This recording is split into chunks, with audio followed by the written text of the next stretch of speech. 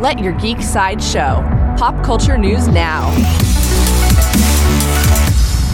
Hey, this is Kitty, and here are your daily geek headlines. In Star Wars news, legendary actor Mark Hamill will receive a star on the Hollywood Walk of Fame on March 8th.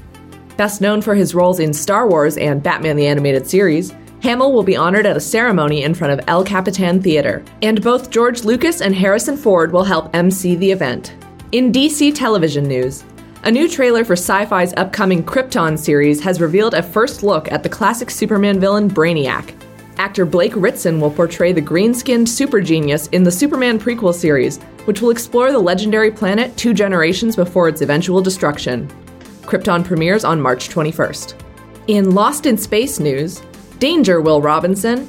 Netflix has announced a premiere date of April 13th for a 10-episode relaunch of Lost in Space, the classic 1960s sci-fi show. The show is set 30 years in the future, and a new teaser features the Robinson family becoming stranded in a far-off time and place where they must fight for survival. In Netflix news, Netflix has ordered a new original animated series from the same team behind BoJack Horseman, called Tuca and Birdie. This 10-episode animated comedy follows the friendship of two 30-year-old bird women who live in the same apartment building.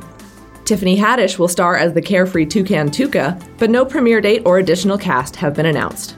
In upcoming movie news, gotta go fast! Paramount Pictures has set a release date for their upcoming Sonic the Hedgehog film based on the popular Sega video game character. The film will use a mix of live action and CGI to bring the famous blue blur to life. Sonic the Hedgehog races into theaters November 15th, 2019. Did you know you can now get our daily updates streamed for free on your favorite podcasting platform? Now there are even more ways to let your geek side show. This has been your Daily Geek Headlines Update. For more ad-free pop culture news and content, visit geeksideshow.com. Thank you for listening, and don't forget to let your geek side show.